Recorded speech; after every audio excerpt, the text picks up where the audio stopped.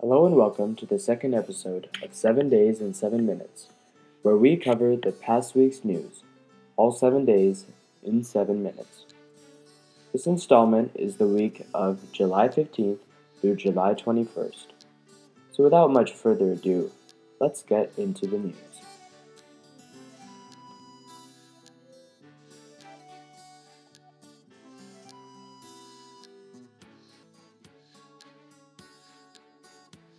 President Trump stunned the U.S. after his first summit with the Russian leader Vladimir Putin in Helsinki, Finland, contradicting U.S. intelligence agencies saying that there would be no reason for Russia to meddle in the vote in the 2016 elections. This comes a few days after 12 Russian intelligence agents were indicted.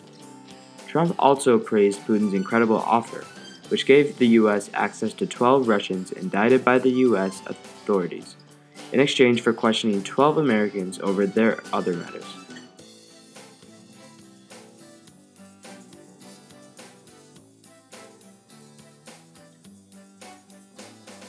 Parliament Knesset passed a law defining the country as a Jewish state that says only Jews have, quote, the right to exercise national self-determination.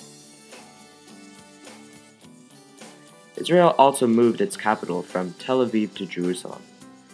Interestingly enough, more than 1/5 of Israel's 9 million people aren't Jewish. Israel, however, doesn't have a constitution. Its Declaration of Independence, written in 1948, defined Israel as both Jewish and democratic. As tensions between Syria and Israel heat up, we'll have to wait and see what changes happen in both countries.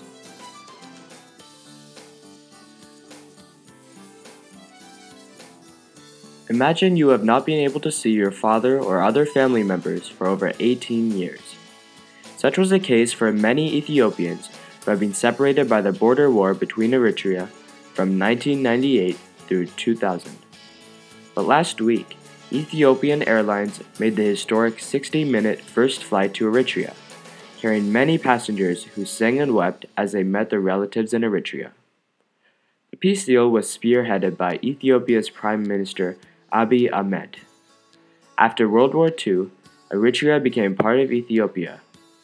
But in 1991, the Eritrean People's Liberation Front defeated the Ethiopian government when it seceded and became independent. It's truly heartwarming to see that once separated families are now united.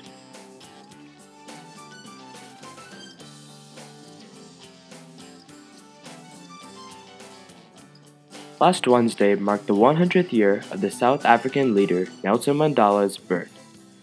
Former President Barack Obama led the celebrations with a flagship speech in Johannesburg.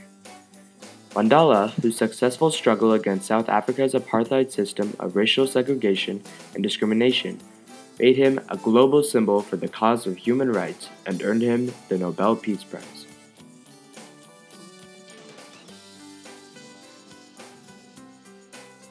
The European Union hit Google with a record 5 billion antitrust fine and ordered changes to the way they market and sell mobile phones. The EU ordered Google to stop requiring phone manufacturers to pre-install its search app and the Chrome web browser. If consumers want these apps now, they must download them through the pre-installed Google Play Store, which is already the primary way to download Android apps.